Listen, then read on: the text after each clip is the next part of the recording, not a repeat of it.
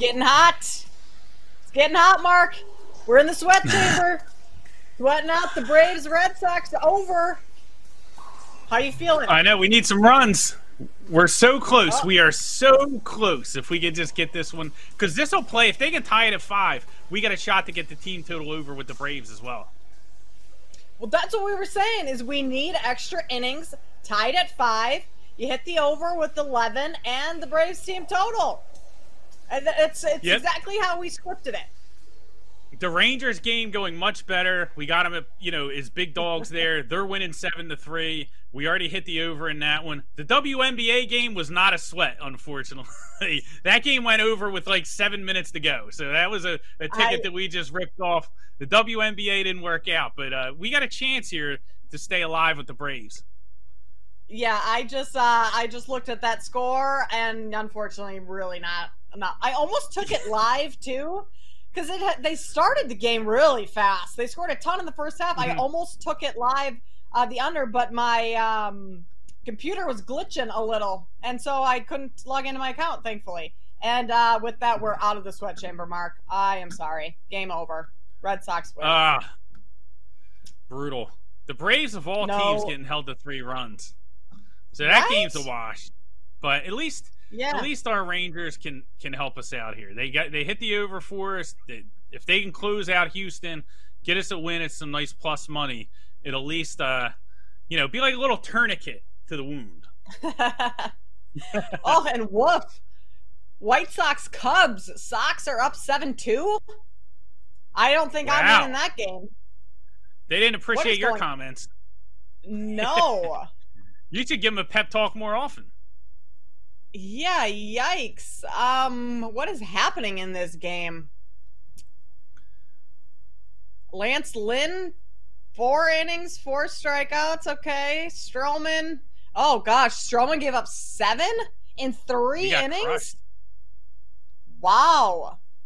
Well, so much for my handicapping of baseball today. Yes, I did hit the Strider over his strikeouts, but have pretty much lost everything else because I also had the Braves in one of my bets, team total, over. Now that I'm thinking about that, I was sweating the one out with you. I totally even forgot about it. And I had the Cubs money line. That one wasn't good either. Right? We'll do a whole segment on Strider's case. I know. That's all I was focused on. Well, we have the editorial team here at BetQL has a competition going on this week. Different props each day. That we each picked 3, and Strider was one of my props today. I have to pull up what my other ones were. So all I cared about was at least hitting that one, because that gets me back in the mix. Gets the competitive juices flowing. Yeah. Okay. I had Strider over 8.5 Ks. Cubs money line not looking good, and then Pete Alonso over 1.5 total bases. Suppose we should be checking in on that as well and seeing what happened there. I am not sure right now. Well, as I look into that. Yeah. Yeah, that one definitely didn't hit. I don't think. Right? Yeah, 2 strikeouts, no hits for Alonso. Yeah, so that's rough. We'll just focus on Strider. That's what we got to do. You'll focus on the wins. Yep. All you can do. Focus on the wins. We'll be back in it tomorrow. Hopefully a little bit more success on the diamond. But, Mark, going back to the gridiron, which is where hopefully we'll be better this season.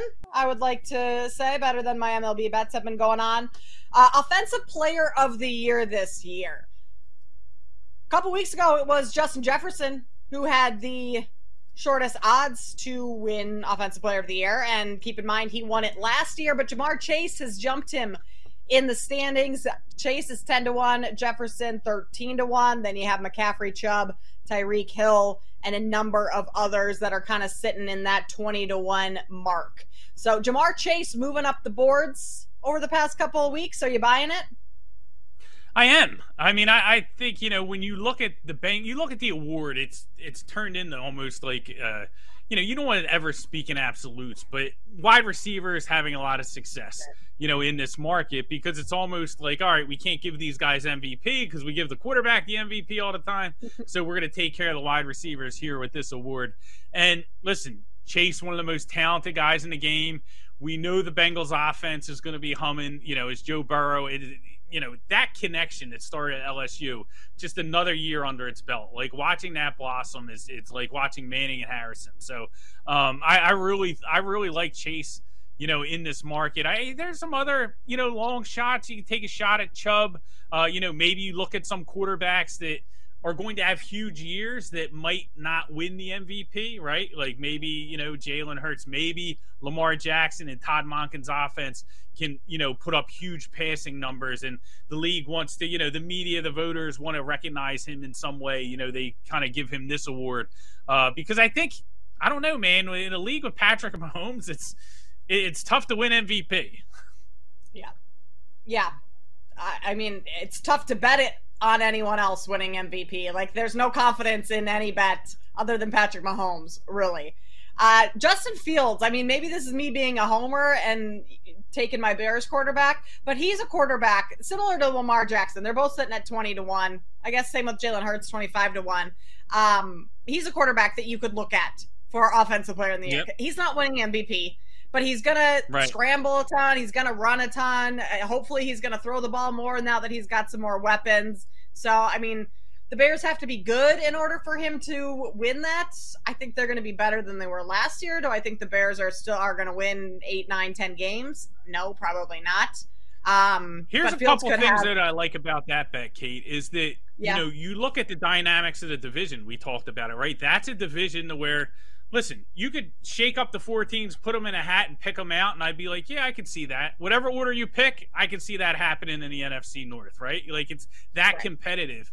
And also, what's the Bears' biggest problem? Defense, right? So what happens when you're on a team and the defense isn't really good, letting up a ton of points? There's more urgency for the team to score, right? If the Bears have a lot of urgency to score, Justin Fields is going to take that on his shoulders and get the job done. So I think that, all those factors, when you put them together, you can kind of see a path to where he could, put up a monster season and win the award.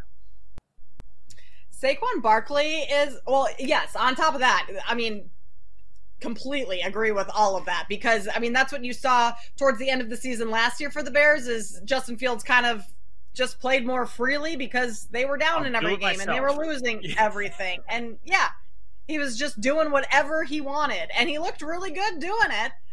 So definitely could be a similar story again this season. Saquon Barkley, 30-1. I know, I mean, there's all this off-season drama with the franchise tag and everything and him not getting his contract. So what if Barkley just comes in pissed off and just runs all over teams and hits all of those marks that he needs in order to get that extra $1 million in incentives this year? That would be someone who could possibly be looked at for Offensive Player of the Year. Am I crazy to think that? No, but it'd be even funnier if he does that and then they tag him again and then they don't give him any incentives. Right? Then there's a problem with the running back market. Yeah. Not going to do that anymore. We're just going to tag you and make you play for the 10. But that would be hilarious. But yeah, I mean, listen, that's a team that, again, you have a player that's very motivated to put up stats, right? That's a team where he's going to be the focal part of the offense. So, of course, it makes a ton of sense. The schedule's tough, and if that's the thing is, so the only problem I have with Barkley in this award is if we don't expect them to win a lot of games early, like, do we get in situations where they're not in games and they kind of take him out, right? I don't know. Yeah. I mean, we're kind of going down the rabbit hole here of unrealistic scenarios, but you could see a little bit of that, especially at the end of the season. Like, do they try and preserve him if they're not in some of these games earlier in the fourth quarter? How does that impact the stat total? Does that cause friction with him and the team when he's trying to make these incentives?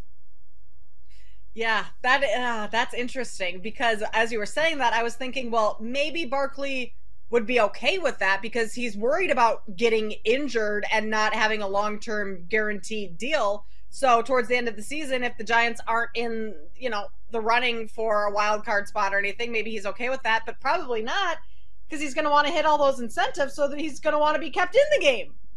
That's the whole purpose. He wants to make the money. He's got to get the bag. Listen. We don't need Netflix quarterback. We don't need Hard Knocks. Me and Kate here are making the show for you, right? We got all the ideas, right?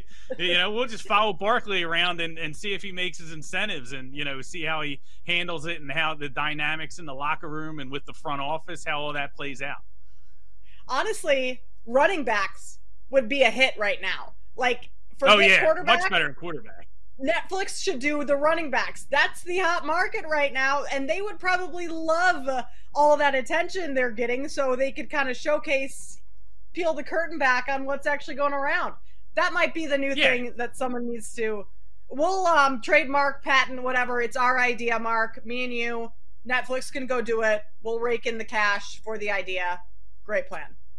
Instead of Kirk Cousins picking out LL Bean shirts and going and reminiscing over his high school awards, we can have Saquon Barkley in the trainer's room for 6 hours after the game after getting beat to a pulp, like running into a brick wall every week. So I'm sure they would love the public to see that, Yeah, exactly what the NFL wants, for sure. So clearly you've watched some of quarterback. Have you finished the entire series? No, I gave up on it. I didn't love it. I'm like 4 or 5 episodes in. I really like it. I just kind of have to be in the mood to watch it. And at the end of the night, I want to wind down and watch something stupid that I don't have to really think or some true crime or something. 4 hours talking about NFL. I kind of just want to watch Bob's Burgers and not deal with the NFL. So I'll get through quarterback at some point. I do have a little bit more respect for Kirk Cousins, though, after all this. He's a quirky guy. Kind of fun. I like him. All right, Defensive Player of the Year on the other side. We'll tell you who we like. Stick with us here on BetMGM tonight on the BetQL Network.